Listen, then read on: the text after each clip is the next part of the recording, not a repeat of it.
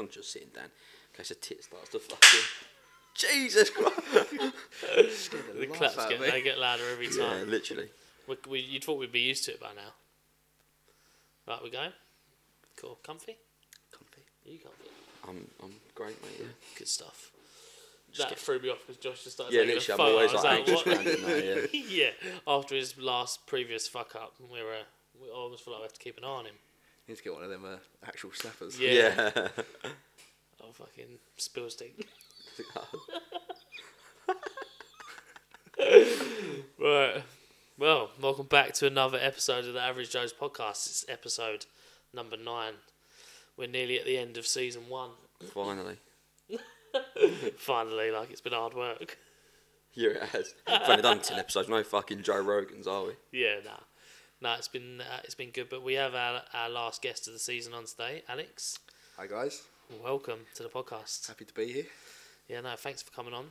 As you can see, Alex has just taken me from a 3 to a 5. 3 to a 3.5. Yeah, but I'm above, mate. I'm not a magician. Yeah. a solid 3.5, bordering 4 now with this new trim.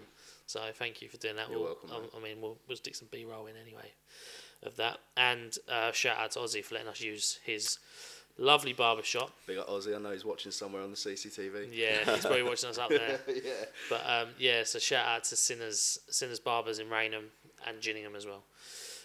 This is his new barbershop over in Raynham. I say it's new. It's been here for a year now, isn't it? Yeah, August last year this opened. So yeah, we're pushing on the first birthday. Yeah. Very soon.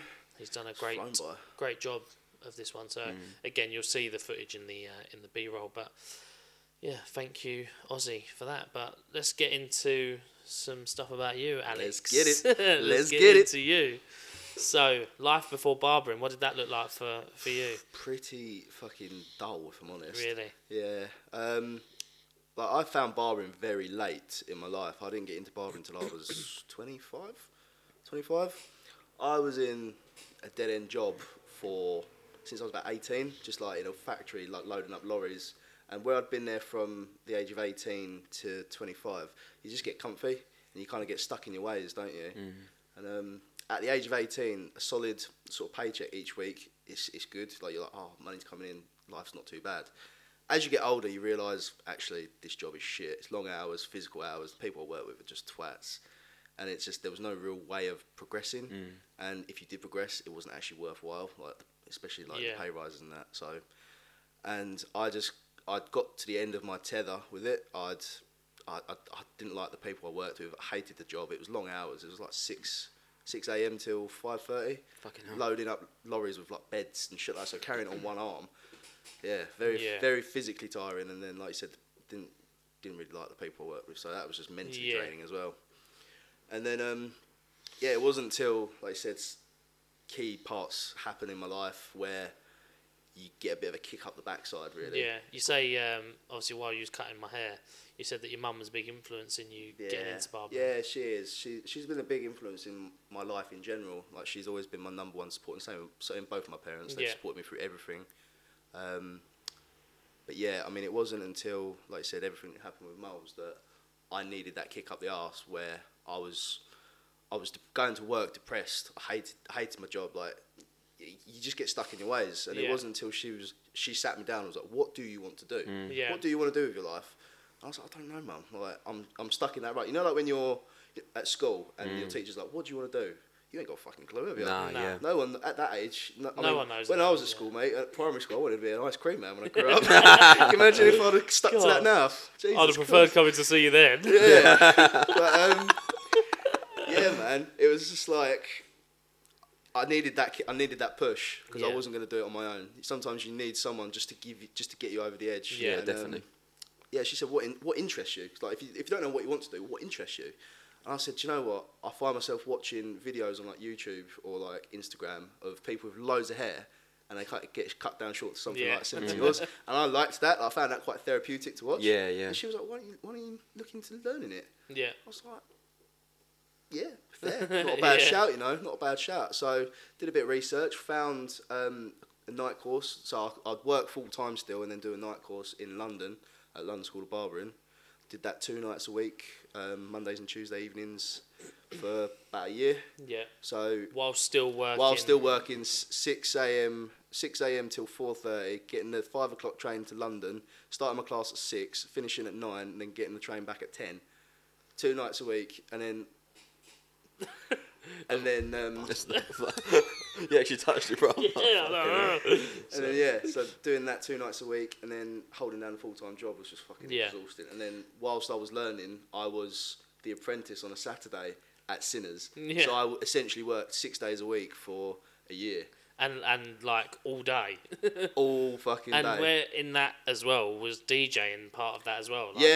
Yeah. I didn't even touch on DJing as Yeah. well. So that was more of a weekend Yeah. sort of thing. That started as a hobby that then progressed into something that was more not permanent, but Yeah. very regular. The hobby became very regular. So it was good because it was like you got a bit of money from it. You'd get free entry to the night. You'd have free entry for your mates, free drinks. Basically, got paid to party, which Yeah. any youngster you're Yeah. not going to turn lovely, down.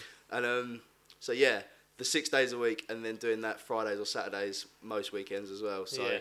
that year for me aged me. Yeah. That's what I look nearly 40 from that. Absolutely ridiculous. But yeah, no, it's one of those things where small sacrifices, big rewards. Yeah. Put in the graft, and then you reap the benefits. Yeah, no, absolutely. And obviously now you can say that it's the Oh best. mate, it was the best decision I ever made. I wish I'd done it sooner. Yeah. I wish I'd done it sooner, but everything happens for a reason at the right time. So I count my blessings, and And best decision I made. Sinners was always the place you wanted to Yeah, end up. I mean, I knew Jimmy anyway. Big What up a Jimmy. guy. Yeah, what a Big up guy. Jimmy. Big up Toogs. Big up Oz, Trimmy big up Cheeseman. all- Trimmy Cheeseman. Trimmy Cheeseman. Yeah, so I knew Jimmy. So I actually got chatting to Jimmy in the courtyard at Sauce Bar after I'd been DJing, saying, "Jim, I'm learning barbering," because I knew Jim cut my hair a few times previously. He's like, "Why don't you come work with us? Like, let me speak to Oz, and like, I'm sure he'll like take you on." So I was like, "All right, like, I'll keep an eye on that then." Yeah. And I had a message with Oz. I was like, "Look, I'm learning barbering. Like, I'm interested in sort of helping out around the shop, getting my foot in the door. So watching you guys, helping you guys run the business and stuff like that." He's like, "Yeah." So I basically was the Saturday boy, just sweeping up here, answering the phone, doing the coffee run, a little bitch boy. Everyone has You to gotta start. do it, you have to yeah. start Everyone has somewhere, everyone yeah. has to start at the bottom of the It's food like chain. Josh now for us. Yeah.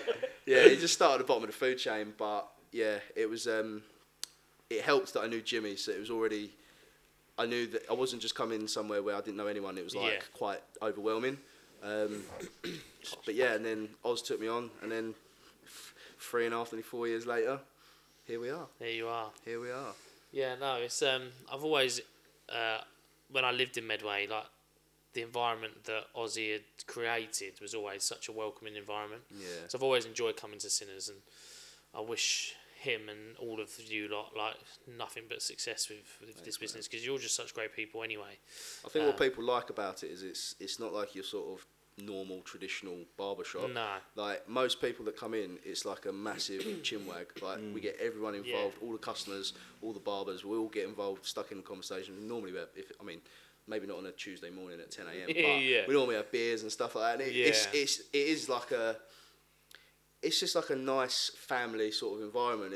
And that's what I think brings a lot of people back as well. Yeah. Obviously, the haircuts have to be good as well. But Yeah. I think They always are. I think the atmosphere also creates such a better experience for everyone. Definitely, yeah. No, absolutely. And I remember when I did live like up in this one, I used to go to the Gillingham shop all the time.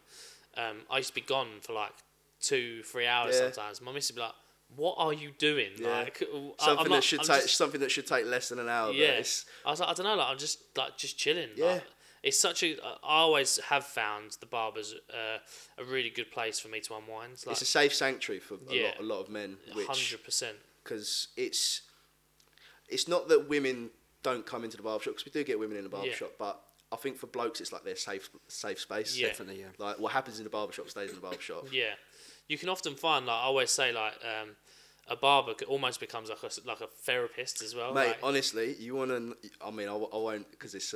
yeah, confidentiality, yeah, yeah. client confidentiality. But some of the stuff that people tell you is ridiculous, Yeah. because it's like you're a neutral party. Yeah. There's no judgment. Yeah. You can let your deepest, darkest secrets out, and there's going to be no judgment. There's Yeah. going to be nothing spoken about it after this appointment's finished. Mm. And I think for that, like, a lot of people really do let themselves be vulnerable. Yeah, yeah. And Yeah. that is... I love it, because it's very rewarding, not just because the job itself is great, but it feels like you really help people on a day-to-day basis. 100%. And that's more rewarding than any kind of like financial Yeah, gain, yeah. definitely.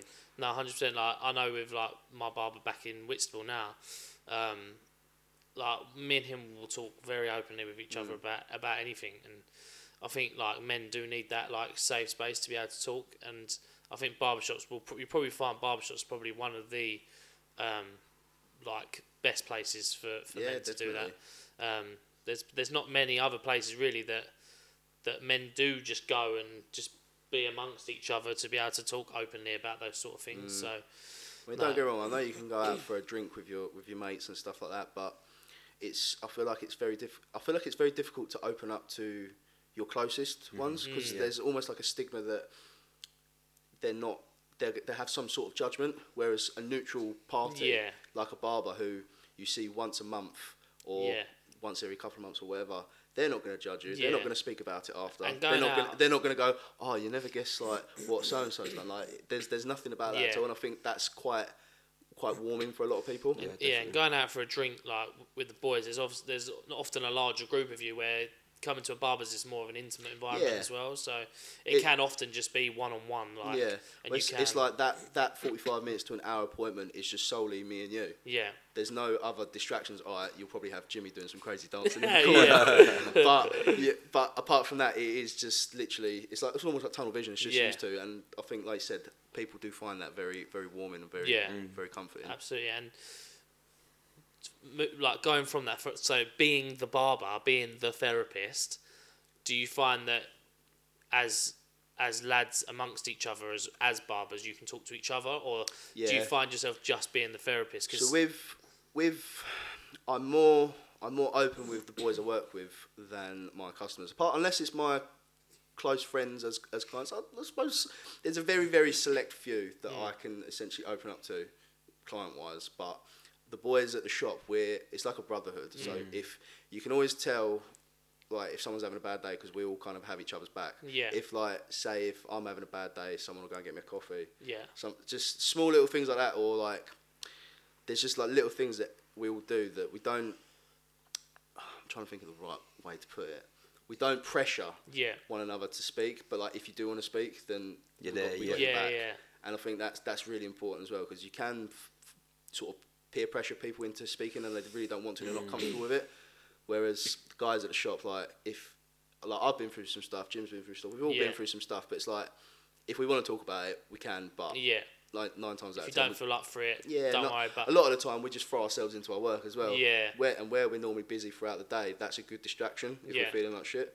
So it is good, but the boys there are golden. Like, no, that's good. All of them, they're really like they've helped me through some stuff as well. No, it's good that you can all obviously be able to talk to each other like openly and have each other's backs, because like moving through into it, like you have obviously been through like such a traumatic experience. It's inspiring really how you're still, I know. We'll get straight into, obviously you was really good friends with Molly McLaren, who was like really like sadly murdered in Chatham, and you were best friends. And it was obviously very sudden and tragic. And you say the boys have really helped you like through that. I mean the thing is, all this had happened prior to me joining Sinners, but they knew of what had happened and they knew what I'd kind of gone through, so they never pressured me into speaking about it, whereas as time went on, obviously I grew stronger from it, and then the boys, we can all talk about it quite openly now, especially like with Mollyfest. Like the boys came, not this year, the last Mollyfest that we'd done before lockdown, all the boys came. Yeah. And it was a fucking great day. Like, Yeah. we had Jimmy on someone's shoulders dancing to some ska band. Yeah. It was class, but like they loved it. And Yeah. I think they saw from that day how important she was to me. Yeah. And that's important to them. Yeah. And I fucking love that about them. Yeah, no, absolutely. How did like the pair of you meet? Like, how did you become so close? Me and Like, Molly? Yeah. This must date back to when we was about 16. I think drunk at a New Year's Eve party. I think we both got really, really drunk, and I think we both passed out before Yeah. midnight, and just sort of built a friendship from Yeah. that. And then just over the years, just kind of progressed, just being like really good friends. We used to go to the gym a lot. We'd go out most weekends. I'd go around hers for dinner. Same with Yeah. my family. Like her family and my family, like we're all Yeah. just one big family unit, and it's great. So yeah. Even like after everything happened, like we still sort of see and speak to I was going to parents ask and that. that. Yeah, it's nice. It's nice that even though whatever's happened is that we still consider them our family Yeah. as well, which is really nice. Touching on like the actual event, like where was you like at the time? Like, was it? I was at work because Miles had been going through some stuff with her ex, Yeah. sort of with the stalking and sort of turning up to where she was and things like that. Yeah. And so we had like group chats where she was kind of keeping us updated with what she's doing, where she is, blah blah blah, just so that we're kind of aware of Yeah. what's happening. I was at work. This was at about 10 o'clock in the morning. She'd messaged us in the group chat saying that she was at the gym, and that he'd shown up, and we was like, what the fuck? Like, that's a bit weird. So we was just like, look, keep your distance, like report it to someone, just basically keep your distance, like you don't know what's going to happen. And I just remember not hearing from her for a while, and we was all a bit concerned. So we sort of put in the group chat like, are you okay, blah blah blah, nothing, didn't hear anything, messaged them privately, nothing. And we was just like, right, this is getting a bit weird now. And then it wasn't until I think it was about 11ish, 12ish, things started getting fed through via social media that something had happened at Dockside. And we was like, that's weird, like Moles was at Dockside. Then there was an incident with a blonde girl at Dockside. Of course, then we're like, what the fuck, this is getting a bit weird now. One of those that you don't want to believe that it's her, but you knew. It was just, it's one of those things where you start piecing it together and you're like, no, this isn't happening. Yeah, please, this isn't happening. And then it was when, I think there was an article on like Kent Online where it was a man in a white vest had attacked a blonde girl, and he was wearing a white vest because she basically took a picture of him like working out next to her. And of course, like my heart just sunk at that point. And then it wasn't until a little bit after that things started coming through, like someone's been stabbed and shit. And it was like, oh my god. I mean, as soon as all of it started coming through, like I left. I basically went to my boss. I was like, I've got to go. Yeah. I've got to go. I went and picked up my friend Mitch because he was coming back from London, I think. Picked him up from the station, and then we went down to Dockside. And it was all like police tape was everywhere. Like they weren't letting anyone through. And we was like, look, I just need to see if like my friend's here, if she's all right. And then we saw her car, a little Citroen, and also saw the blood on like the windows and shit. And yeah, that was fucking horrible. Yeah. It's such a, like you say, you never expect something like that to happen to. It's the sort of thing that you hear about, especially in like America, somewhere fucked up like that. You hear about it and you just never ever think it's going to happen to you. And yeah, it was, traumatizing, absolutely traumatizing. I mean, you can. I obviously didn't know her. Like I knew people that knew her, because obviously growing up in Medway of a similar age, you're going to know. Everyone knows everyone in Medway. Everyone knows everyone in Medway. It's a big place, but it's not a big place. And it was quite clear, like the amount of people that she'd impacted, like after it had happened. This is the thing. Like, I even spoke to other people, like you said, people that didn't know her but feel like they did know her. Yeah.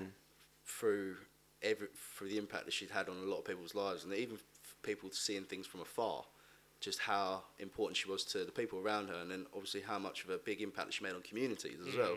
I mean, I've never seen a community like Gravesham, Medway, even Kent, come together quite like when Molly passed away. It was insane. Like the amount of flowers and tributes that were at Dockside, the amount of people that came to the funeral was absolutely overwhelming. It was, but it was really heartwarming as well, because that's just how much of an impact she had on so many people, Yeah.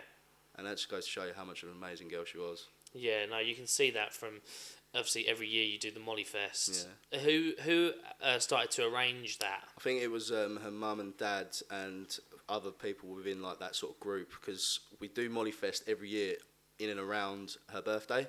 So her birthday is the 26th of May, so we do it around that weekend every year. So like next year, I think it's the day after, 27th falls on. But it's essentially, it's just it's a big birthday party. Yeah. Lots of tequila, live music, bands. I'll dust off my headphones and play a little disco set as well.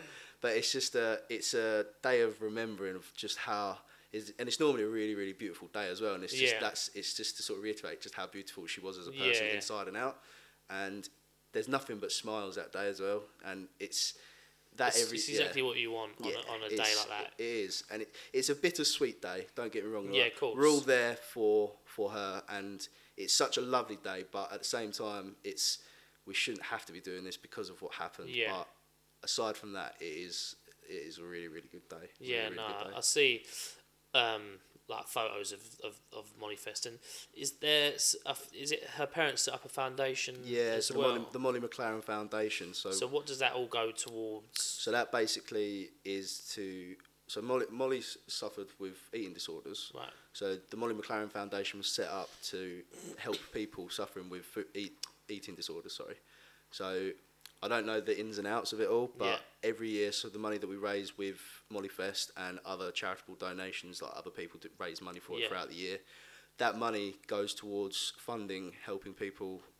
Basically, it gets shipped off to, I don't know where it goes to, like what companies or what places it helps, but it's to help people with eating disorders. Yeah, no, that's I think they've helped a fair few people already, so that's always good news. Yeah, it's amazing, and I think that's probably like for Molly's parents, like being able to help others through that. I think it's good for them to be able to focus their energy onto something positive, because, like I said, I can't imagine how they must be feeling every single day. But the fact that, especially with Molly Fest, they can focus on something, they can channel any kind of negativity and put it towards something positive. And I think that's a good outlook to have on life, especially. Yeah, no, definitely. Like, because, like I said, like being able to help others through such a tragic event will, like you said, will just keep your mind occupied. Was she an only child, or did she have a brother? No, she had an older brother, Tom and Alicia.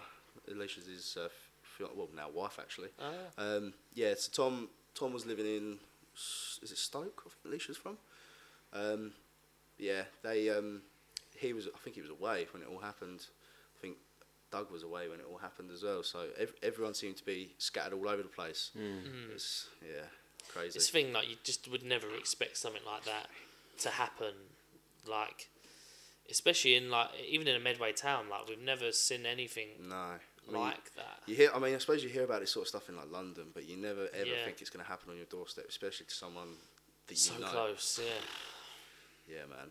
Yes, but it's one of those things where it's like you'll never get over it. You just have to learn to live with it. How did you?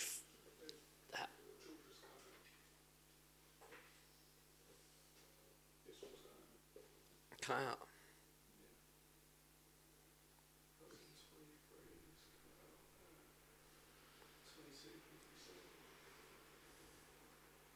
What, no storage or battery? Yeah, I'll pass it. Sorry, Alex, 2 seconds. That's right, mate.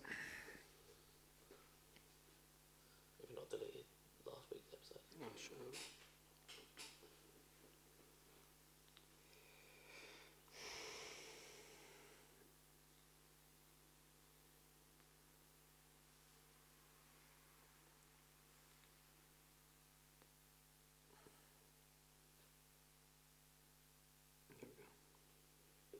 Yeah, I didn't delete last week's episode. My bad. That's fine. Go on, Josh, mate. I'm trying to think, if we stay as silent as possible, you'll know what to cut out. Huh? If we stay as silent as possible, you know what to cut out. I'm trying to think, what was that? I'm trying to think where I was. What was I saying? Yes, as long as it's how it was I was before. about to say something. had like a question on the tip of my tongue. I know what I was going to say.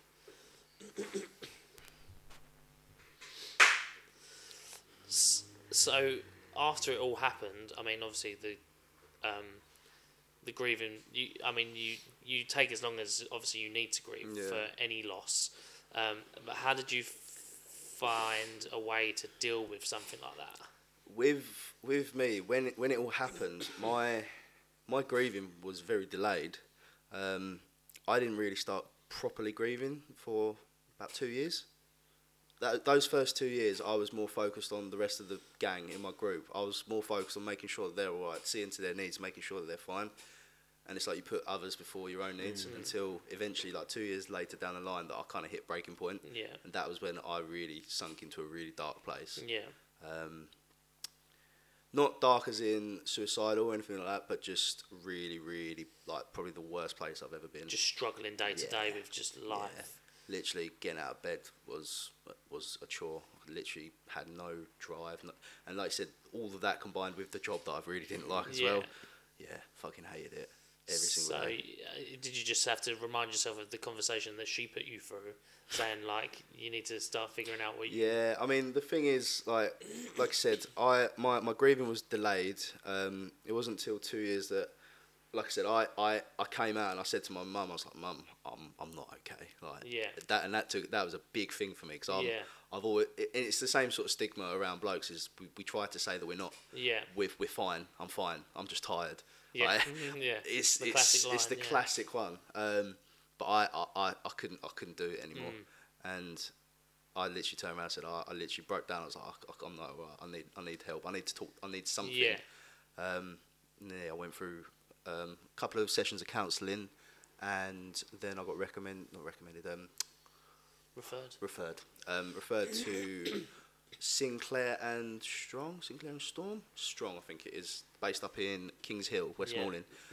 Saw a lovely lady called Jackie, and she took me through the process of EMDR. Right. Have you ever heard of that? No. EMDR is, I think is it cognitive behavioural therapy? Yeah. Basically, it's where an example is like it pans from left to right. So you have headphones, and then I had these two little handheld devices which vibrate simultaneously with the headphones. So it basically goes whoop, whoop, whoop, whoop. What you do is you get yourself comfy. You go to your safe place, essentially. And this, it's very hard to describe, because if I was to describe it, I'd sound like I'm absolutely nuts. Like it's a bit like, like when like hypnotherapy sort of thing. It basically is how you channel your anxiety to go to your deepest, darkest place and have control over it. Right. How to basically say, look, I'm stronger than this. I can do this. So I'd be sat there in a little beanbag, have my headphones in, eyes shut, and she would say, what's the darkest point?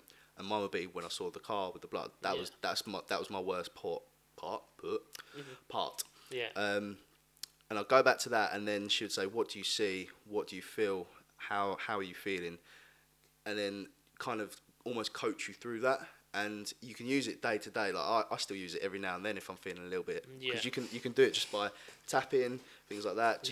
It's very hard to describe, but it is so beneficial. Really? I cannot recommend that to anyone. If you're ever going through any sort of anxiety, anything like that, EMDR it saved me. Wow. And it helped me, and it helped two of the others in our group as well.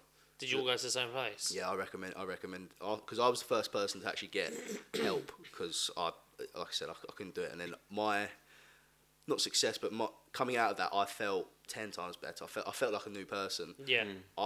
My friends seeing that, how I came out of that, almost encouraged them to go and get that sort of help as well. Was there many other like men within that friendship circle? Was it a lot of mainly girls? There was me, Mitch, Sean, and Lewis. So yeah, not many at all. Yeah. And how did they deal with it in a similar way to you? To be honest, no. I think I love them to bits, but especially my friend Mitch, I feel like he needs to get some help. But he's a strong-minded individual, and you can't tell him. So he knows that we've always got his back if he needs help. But some people just don't want to be helped. So if he can get through it, that's fine. Yeah. But like I said, you always just want the best for people. That's exactly. All it is, like I hate seeing my friends down and sad. And like I said, I know what it's like. I know how it feels to be in that situation. So if my experiences can help others, then Yeah. so be it. No, I get what you mean. Like trying to get somebody to, like, if somebody, like, I probably would be like similar. You probably would be as well. To be fair, that if we were being recommended something, we'd be like, no, we don't need that. Yeah, Don't need it. Like, we just battle through. yeah, But that's not the right thing to do most of the time. Like, if you need to get help, you need to get help. But it's accepting you need to get help and then Yeah. getting the help. like I said, there is such a stigma around men and us putting on a brave face and being all tough. Yeah. Like, we're only human at the end of the day. Yeah. We have feelings too. Like, Yeah. we hurt just as much as anyone else does. Yeah. But why is there such a stigma that we have to act tough? Yeah. Like, men cry. Yeah. Like, get over it. Like, Yeah, 100%. it happens. Like, we feel the same emotions that every other person, females do. as well. Yeah. But like, it's this whole act tough. Like, no, just Yeah. if you're hurt, admit it. Yeah. And if you And if you, own it, and yeah. own it. Own your pain, because honestly that's really tough to do, is admitting that you're hurt and you're struggling. But once you do that, you have control over it. Yeah. You have control over it. Yeah, no, definitely, yes. And like you said, it worked so well for you. And I bet before you even went, you probably was optimistic. Mate, I was absolutely shitting myself. Yeah. Because, I mean, I didn't know what was going to happen. Like, Yeah. you're essentially opening yourself up and being so vulnerable to someone you've never met in a room where you kind of feel like they might be judging you. Like, Yeah. But weirdly, when I had my counselling, I felt so safe. Yeah. Because they were a neutral party and they had no involvement. They didn't know anything about me. Didn't know anything about the situation apart from what I've told them. They were such a neutral party that they feel like there was no judgment, no clouded judgment there at all. Even though actually they're probably, in a good way, they are judging you to see, To analyse you. to analyse you. Yeah. Yeah. So they're like really reading you, but they still make you They're feel safe. they're reading you more than anyone has ever read you Yeah. before. Yeah. Yeah, No, that's- it was. I was really, really scared because, like you said, at that time I didn't like touching on it. I didn't like speaking about it because I used to get quite worked up about Yeah. it. Apart from like now, I'm at a point now where I can talk about it very openly. Yeah. But at that point, I was so scared of getting hurt again and reliving it because it was, like I said, it was traumatizing. It was horrible. Yeah. I can But imagine. going back, but then, like I said, opening up about it to a complete stranger just weirdly felt safe and Yeah. quite welcoming. You probably didn't want to, as well, but opening up to a stranger can be easier because you also don't want to put that on to people that you know. You don't want them to have to go through what you're going through up here, Yeah. like, and having to, because I've always felt like if I was to open up to somebody, I feel like I would then be worrying them that they need to check in on me. Does that make sense? Yeah. No, I know what you mean. It's like, I suppose you probably almost feel like you're burdening them, essentially, but you don't feel like that with a therapist. And also with your close group of friends, where you were all going through the same traumatic experience, your trauma wasn't any worse than their trauma. Yeah, it's almost like you're all going through the same thing, so it's like, why should you hurt more than me? Yeah, yeah. But It's never a competition, but No. but I could see why, you want to talk to somebody that's going to be able to help you, but in that scenario, they're not going to be able to help you because they're going through exactly the same pain. They Yeah. need help as well. yeah, and that was the thing with me is those 2 years after it happened, I was so focused on helping them, Yeah. making sure that they're okay. Then actually during that time, I'm still really fucking hurting as well. And it wasn't until 2 years down the line of helping all the others that I realised, shit, I need help myself. Yeah. So it is one of those things where you put others' needs before your own, but Yeah. sometimes you do need to think about number one, and that is yourself. Yeah. Because we spoke on Instagram, it probably was like a year or a year and a half ago, maybe a bit more, that because I'd started journaling. Ah, the Mind Journal. Remember, yeah, the Mind Journal. That got me through lockdown. It did, yeah. So I tried it, but it wasn't for me. Yeah. So I did put it to one side, but It is quite tough because it's something that I don't know if you felt like it as well, but sometimes you feel like you're repeating yourself a lot. Yeah. And yeah, I mean, I don't think I completed the 3 months of it. Yeah. I think I did about a month and a half, but Yeah. it did really help when I did do it. I always What is got it, sorry? Like mind journaling. It was called. Men's Mind Journal. Yeah, Oh. and it was like a. It was like every page. Oh, I just whacked my mic. Every page had like, I think it was like list 3 things like you're grateful for. Yeah. Had like a massive list of like tick boxes of like how you feeling today. When's your like golden hour? Or like Yeah. when did you feel like at your highest point in the day? Yeah. 3 things you're grateful for, and then it had like exercises as well. Didn't it? Yeah, and things like like what's like some things you want to achieve and stuff like that. And I bought one like a little while ago, and to be honest, it sat there for months just gathering dust, and I was just looking at it like, we'll get around to it one day. Like, I just need to be in the right frame of mind to be able to do it. And then I started doing it, but I just couldn't keep up with it. Like, I wasn't sure if I needed to do it every day or. I think it's something that you kind of do when you feel like you need to. Yeah. Because you know some people can't speak how they feel, so they journal. Yeah. Or like it's a bit like how people learn things. Some people learn by saying, watching, or doing. Yeah. It's the same with like opening up. Some people might not want to talk about it, but they'd rather just jot it down on, Yeah. on a piece of paper. Yeah, because that way you don't have to verbally talk about things that you might not necessarily want to talk about. A book's not going to judge you, is it? No. No, yeah. You can just write in there, shut it away, put it in a top drawer, and then go back to it when you need it. But in the same sense, you almost feel like you've let it out. It's a release, isn't it? Yeah. Yeah, it's like a short release. But is there something that you reckon you could ever get into? I don't know. Maybe. Yeah, it's probably something you've never even considered, is it? Nah, I don't know. Like, I just. Could be worth trying out. It doesn't take too long. It probably takes about. The thing is, the exercises you could spec. They had like about 3 or 4 pages. I mean, Yeah. I think there was one day I tried writing through all of it. And I was like, I'm running out of things to say. Yeah. Yeah, I mean, 20 minutes, half hour or so.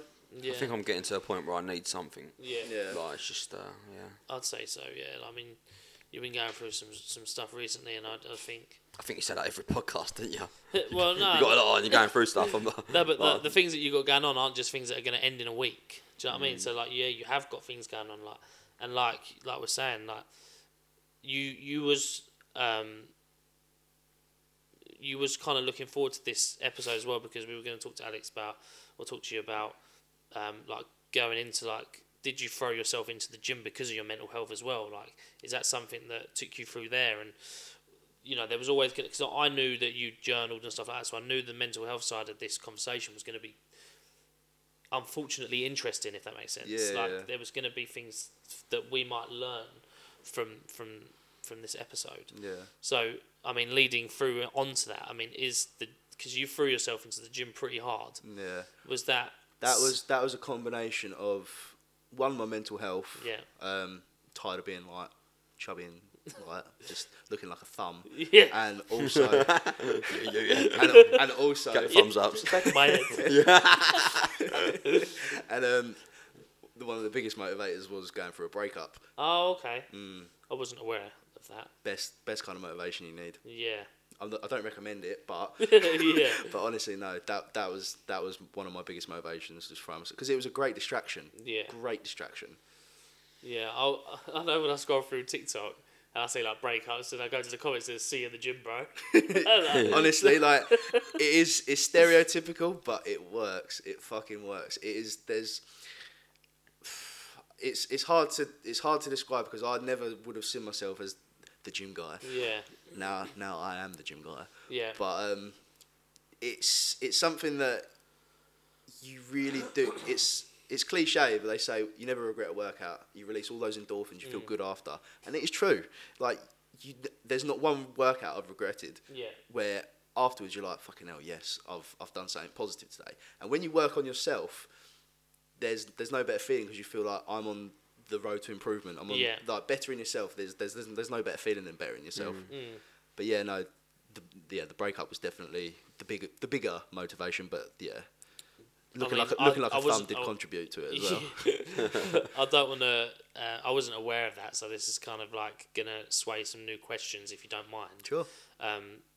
I mean, is that quite recent? Around Christmas time. Because you were together quite a while. Am I wrong? Yeah, about near 2.5 years. So if your mental health was sort of on the rise, how did that? I think it was just more me in general, like I wasn't happy with myself. It wasn't necessarily the relationship. I wasn't happy with myself. Like, you know, like when you don't like what you see in the mirror. Yeah. Just more that than anything. And I started going in the mornings before work. Yeah. Like, I still do. Like, it's the best way to start your day. Yeah. Best way to start your day. Yeah, it wasn't actually anything about the relationship why I went to the gym. Yeah. It was just more self-improvement. Yeah. But then obviously when we broke up, that was when I was like, right, I'm going to fucking hit it hard. hit it hard. Yeah. And then I got myself a coach. That was a very good investment as well. Yeah, I saw that. Was it James Hood? James Hood, big up James. Yeah. Yeah, he was class. Because I've been friends with James for a while, and we spoke a lot in lockdown about workouts. Because I think I was running most days in lockdown. And he was like, "Oh, are you still training in?" Because I had very limited equipment during lockdown, Yeah. like 2 kilo dumbbells and stuff like that. Can't really do anything. But he mentioned about coaching, and it wasn't until after I broke up with my ex that I actually said, "James, like, the time is now. Yeah. It's time. It's time." And yeah, he's like, "What do you want out of it?" I was like, because he's done. He trained for a bodybuilding competition just Yeah. before lockdown. He was just at peak week pretty much, and then lockdown happened and it all got called off. Fuck. So he dieted, trained so hard, and then just all went to shit. And I basically said to him, "Look, I want to look half as good as you Yeah.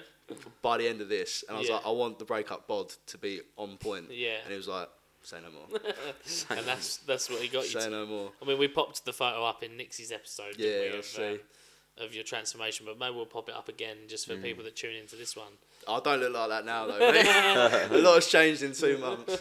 I've been So enjoying. what with that like whole coaching stuff, do they get you to like was there an end goal of doing that? Like, because now you say, "Oh well, I don't look like that now," but I mean, I'd say you were still in great shape. It was more with the coaching. It was very strict. You were very, very disciplined. Yeah. Whereas now I'm enjoying food a lot more, as Yeah. I'm sure you've probably seen on a lot of my stories. Yeah. Whereas with a coach, it's like you report back. You have weekly check-ins. He deals with your macros, so like the amount of food that you're eating day in, day out. Changes that week in, week out. Adjusts it to because obviously we were trying to lose weight. If you're losing too little, then we sort of drop it down. X, Y, Z. Training Yeah. plans, cardio plans, 24/7 support. If I was ever having a bad day, I can shoot him a message on WhatsApp, send him a voice note. He replies back within half hour. Yeah. So constant support. It's basically it wasn't just a coach inside the gym; it was outside the gym as well. Yeah. And And like I said, there was days when I had no motivation. I felt like shit. I'd had a bad day at work. I just wanted to go home and eat my body weight in chocolate, Yeah. which is what I'm doing now. but he'd be on the other end of the phone saying, "Look, it's not going to be worth it. Like, all right, you'll get the short dopamine hit of the sugar, but yeah, you'll not cancel crash it. after. Yeah, and you'll regret it after. So it's not even worth it. So it's being accountable for your actions. Yeah. And he helped me through some of those bad days, and he helped me push to get to where we got to in the end. Yeah. And yeah, he was class. Like, I can't recommend a coach to anyone. If someone's ever wanting to really get into shape, Yeah. or like just change their outlook on fitness or something like that, Yeah. get a coach. Honestly, because it's so easy to kind of go online and look at meal plans, training plans, stuff like that. They're not tailored to you. Like, that's the best part about it. It's tailored to you. Like, Yeah. you work out your weight week in, week out, and it's adjusted week in, week out. So it's a very personalised plan. Whereas it's not a one size fits all, unfortunately, with something like Yeah, that. of course. But yeah, no, definitely recommend it. Yeah, because I mean, we speak all the time, don't we, about we need to like start doing this, start doing that. I've just like signed back up to the gym, which I will start like from this week. I mean, I did actually have like off of the back of last week's episode, a PT did reach out and said that he would be interested in training me. Yeah. So I will probably take him up on that. But like for me, it's just motivation. I mean, I don't know if it's the same for you. It's just time, innit? For me. Yeah. But then the thing is you've got to make time. That's the thing. Yeah. Like my work schedule, I'm 10 till 7, so that's a long day. Yeah. Last thing I want to do after a long day is go to the gym where it's really fucking busy. Yeah. So I go before work, and it starts your day off perfectly because you feel like you've accomplished something before 9 a.m. And you actually weirdly, all right, you're waking up a bit early, but you feel more awake afterwards. Yeah. Yeah, you've always struggled with like time around like the kids and stuff. Maybe like when Ezra's off to I have to go at like 3 o'clock in the morning. Come back because I live in Playing Dartford. the graveyard shift. Literally, yeah. Because I live in Dartford, so I like I have my little boy like 50% of the time. But he lives literally like round the corner in Raynham. So I like if I've got him, I have to drive like wake up at like 6, get him ready for school, drop him off to school, and then drive back down to Bluewater. So yeah, I could make time. It's just you do have a very busy schedule. It's one of those, isn't it? It's just really trying to I like think make it's that the mindset time. as well, like you said as well, like just being in that right frame of mind and knowing when. Because my body, like, it sounds stupid, like where I've been eating like a lot of shit lately. My body's Me now and you telling me, both, brother. yeah, Me and you both. but like my body's like telling me now, like you need to start, like You do. Yeah. The thing is, you learn to listen to your body. yeah, Like I think it was what was it? It was yesterday actually. I felt like shit. I mean, my hay fever's absolutely kicked me in the fucking balls this year. Yeah. But like, I was meant to train this, and I was like, do you know what? No, I'm not doing it. Like, I feel like shit because there's no point in forcing it. Yeah, But yeah, it's almost like you have to listen to it. When your body's Yeah. telling you need to have a break or you need to do this. It does it very subconsciously, but Yeah, you do yeah. have to listen Yeah. to it. It's so important. yours tells you through your arsehole. yeah, regularly. Yeah, No, yeah, I've always fluctuated with my weight, so yeah, I think now, like today, you wanted to get a beer. No, we've got to stick yeah. to the No, H2O. no, I needed that. We've got to be like strict with ourselves. discipline, We can get isn't there. it? Yeah. Yeah, But there's so many distractions. There's so many options around. The worst thing for me is when we work in a Jill shop. We've got that shop next door. Oh, They yeah, do yeah. such a good amount of snacks in there. yeah, I could go in there and spend less than a fiver, but come out with a mountain. yeah. And it's dangerous I because know like, exactly what you mean. I used to pop in that shop before getting my hair cut because I'd always be like half hour early. Pop in there, get a few snacks and a drink, sit in there, chat to the boys. it's like what is it, £3 for a pound on Cheetos? I'm like, oh, Yeah. God, how can I turn down that Gotta offer? say no. Yeah. And obviously with your fucking Biscoff addiction. Oh my God. I reckon if you was to cut me open, it'd just be pure Biscoff. No, I'm controlling it a bit more now. Yeah. Because thing is, even like so like my breakfast, I'd either have oats or I'd have cream of rice. Have you ever had that? No. It's a bit like an oats alternative. It looks like baby food when you make it, but it's easy to digest. Right. But they do Biscoff flavour of that. So I'm like, fucking hell, I'm having Biscoff for breakfast with a bit Yeah. of salted caramel protein and then crushing a Biscoff. Like, it's just, but it's actually relatively healthy. Yeah. And that's the best part about it. So it's like guilt free. Yeah. I think it's like learning about food Mm. that really like is so important. Like, I just have like such a bad knowledge of food. I'm not like very. But that's creative. what the coach helps you with as well. Yeah. Because I learn basically what fills me up and what I think fills me up but doesn't. Yeah. So like, it's about making like the right food choices and stuff. So like lower calorie but higher volume stuff. So like, Right. all right, a salad, boring as fuck. But when you add half a bag of salad to like your chicken and stuff like that, it's a very dense meal and it fills you up for longer. It's things like that. But you learn about nutrition, you learn about what your body wants. Yeah. Yeah, no, that's another good thing. Yeah, reason to I get think like after I saw like that you'd had a coach, I did think, because for me, like especially right now, I'm thinking, well, I've got my stag do and I've got my wedding next year, like, and like being the size I am, I need longer to get to where I would want to be. So Stag like, do was a priority there, wasn't it? Stag do then the wedding. Not the other way around. I mean, there's 20 of us. Well, the thing is, yes, I would like to feel better about myself at the stag do because we're going to Marbella. Like, I don't want to be stood around like a pool party with a top on the whole time, like feeling conscious. But also, like my wedding photos will be there forever. Yeah. Like, and I don't want to look back and regret it. Yeah. Like, there's nothing worse than if I look back at those photos and I see that my suit doesn't fit me properly. Yeah. Or I'm worried about like what angles that the cameraman's getting me at. Like, I don't want to be worrying about things like that. So, but if I want to do something about it, I have to do it now. Yeah. Like, I can't just wait until next year. How long is it until? So the stag do is just under a year. That's more than enough time. Yeah, I More mean you than say enough that, but time. like being the size I am, You'd be surprised, George. Honestly, Yeah. mate. You would be When surprised. I was at my biggest, my weight flashed off me like the first couple of weeks because of water retention and stuff like Yeah. that, isn't it? Like you'll lose most of your weight now.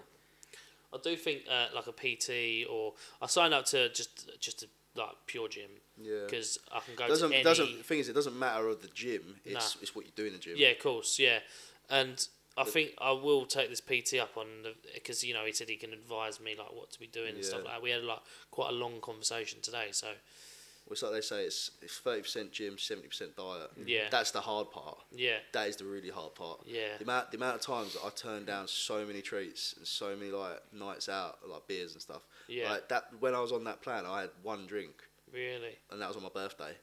Well, I say one drink, one day of drinking. Yeah. But that was the only time that I drank in 3 months. Yeah. So, and like now, I don't even. I think I've had two days this year where I've had a drink, and that's it. To be honest, I feel like I could probably give up alcohol quite easily. Because that's a big one. Beer. I do enjoy a beer. Like, don't get me wrong. Like, Oh, I love a beer after golf. yeah, I do. Yeah, is that your thing? Goes hand in hand. Yeah, no, I feel like I could like jack that in quite easy. Like, but if it's there, like, I'll just have it for the sake of it.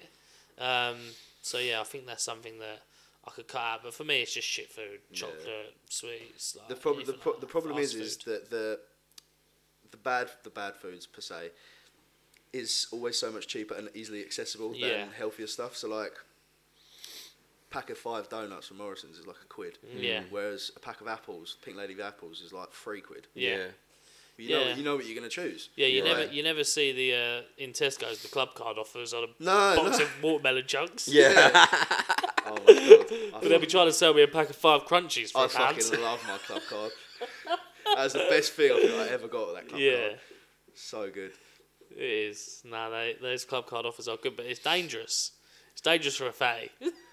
Because it's always the Yeah. treats that they put on the Yeah. club card offers. It's like £3.50 or club card, £1. Yeah. Yeah. I mean, I don't Well, know I'll if buy 3 of them. I don't know if you've seen that. I think it's a tweet about club cards where it's like, oh, you have a club card, that'll be £1. In fact, actually, no, here's the money. In fact, no, take all of this. Well, let's give it to you for free and take Yeah. all the money in the cash register.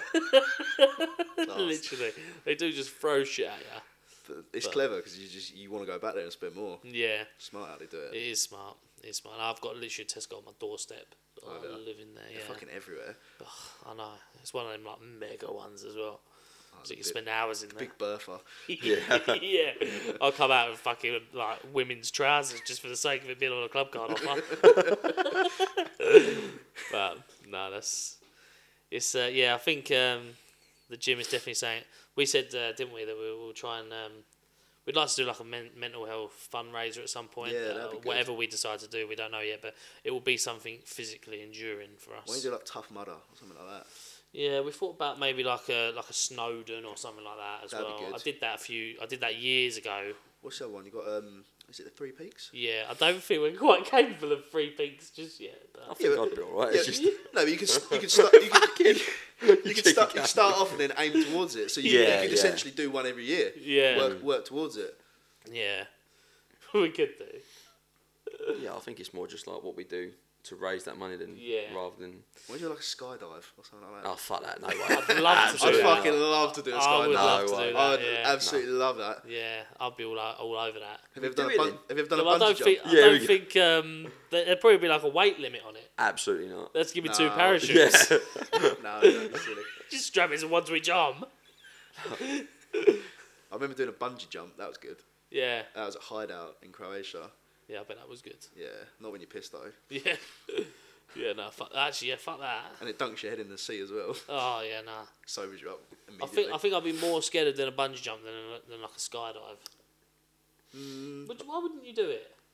What jump out of a fucking plane with Yeah. a chute? Like, but no, absolutely not. You know, if someone's strapped to your back. Nah, mate, nah. I wouldn't do that for love nor money. No, but then Why? there's a backup shoot as well. So if the first one doesn't go off, there's a backup. Yeah. Did you hear about that woman that fell out of a plane and like, she fucking a parachute didn't go off and she survived? It was What? like 10,000 feet, yeah, in America. Wow. No, I Yeah, didn't yeah, know she that. jumped out of a plane, yeah. But even then, I'm not gonna fucking take that chance. Like, Yeah. even if I jump out, I'm not. 10,000 feet, you still survive. Yeah, no, absolutely What not. about 35,000 feet? 10,000 feet and not, I'm guessing she must have broken. Yeah, she broke a few bones and Yeah. stuff, but yeah, like she survived. Yeah. She's a bit mangled. Imagine that though. You'd just be like just chilling and suddenly some fucking woman just goes, Yeah. yeah. what the fuck was that? Would you try and like? What, catch her? Yeah. No, fucking, I'll be running the other way. I'm not taking a face for some other old bird, like, do you know what I mean? No way. Brilliant. Yeah, we'll do Well, something. I'm just not jumping out of a plane. I reckon Tough Mudder would be a good one. I wouldn't say do anything like London Marathon because no one no. likes running really, do they? No, I don't even like walking around. Like Yeah. Fuck that. Yeah, we'll do something. Yeah, we'll do something eventually, but Well, let me know. I'll join you. there we go. We've got another addition to our fundraiser. I'll have a backpack full of Biscoff. Yeah. I'll just be going around feeding everyone. Come on, you need some sugar. Yeah. Just straight out of the jar with a spoon. Oh, you know you can get like those beer helmets with the straws. Just have liquid Pure Biscoff like that. Biscoff, yeah. Oh, that'd be great. Like honey, like fucking. We could be onto a money making idea here. Love it. But no, I think that's a nice cheerful way to. We got a few questions just to add on to the end of the podcast. But I think thank you for opening up so much and you're welcome, being man. so vulnerable. I hope podcast. my experiences can encourage others to get help if they do need it. Yeah. Because honestly, like I said, there is a stigma around blokes Yeah. being all tough, but it really is okay not to be okay. Yeah. And I think everyone really needs to remember that. No, definitely, and just from us at the Average Joe's podcast, we do send our love to Molly's family. Thanks, guys. I love that. And thank you for coming on and telling your story and just explaining to us just how amazing of a person that she was and how influential she was to You're welcome. everybody that knew her. So thank you for doing that for us. You're welcome. But we'll jump into some questions. One that we haven't got them written down. Do you remember any of the ones we used to ask? If you want to fire one off. Oh, fucking hell, stick it all on me now. I've been here quiet all like the last 40 minutes. I've been fucking dead silent. I told you, I can't Gotta really bring commit you to this in. one. Yeah, Just bring in a Takes like question. tag team. yeah, literally. Oh my God, JR. I think one of them was like, I fucking fly. What was a song that means a lot to you and why? Fucking fly. What's a song that means a lot to me and why? There's quite a lot. I would probably say anything Wham related, probably Club Tropicana by Wham, because it always just reminds me of my mum. Yeah. It was like I grew up listening to my mum's music and my dad's music. My mum would listen to 80s Wham, Queen, people like that. My dad would listen to heavy metal, Metallica and people like that. So you can imagine growing up, my music genre was so diverse. Yeah. Yeah. But yeah, no, definitely Club Tropicana. Like we had a Wham 80s themed party for my mum's 50th, No, lovely. just because she fucking loves Wham. Yeah. And every time I hear any Wham song, especially Club Tropicana, it just always makes me think of my mum. Makes you think your mum. That's Yeah. nice. One question as well that we like to ask people is, what is one piece of advice you would give to your younger self? Ooh, my younger self, same size head as well. Back then. I've not actually grown into this head. It's just been this big my whole life. Piece of advice I'd give to my younger self: take chances, take risks. Don't be scared to do it. You got one life, just fucking live it. If it doesn't work out, it doesn't work out. There's no such thing as a mistake in life. There's lessons. Just take the risk. Like I said, I wish I'd got into barbering sooner than I did. I know everything happens at the right time and everything happens for a reason, but I wish I'd got into it sooner. So I'd probably tell my younger self, take risks, take more risks. No, that's spot on. Absolutely spot on. And then the last one we'll ask you is, would you rather more money or more time? Time. Like the thought of ever losing my parents, my family, my friends. I would never want that. No amount of money in the world could ever get those memories back. Like especially with Molly as well. No amount of money in the world could ever replace like the memories that I have of her. So if I could have more time, definitely, I'd choose time. Definitely. Yeah. Money comes and goes. Time doesn't. Time doesn't. No, that's great. That's a really good answer. And I think it's a great way to round up the podcast. So, again, thank you.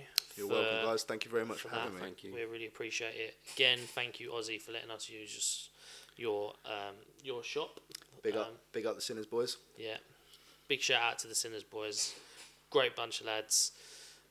And again, we wish you nothing but the utmost success. Thank you, mate.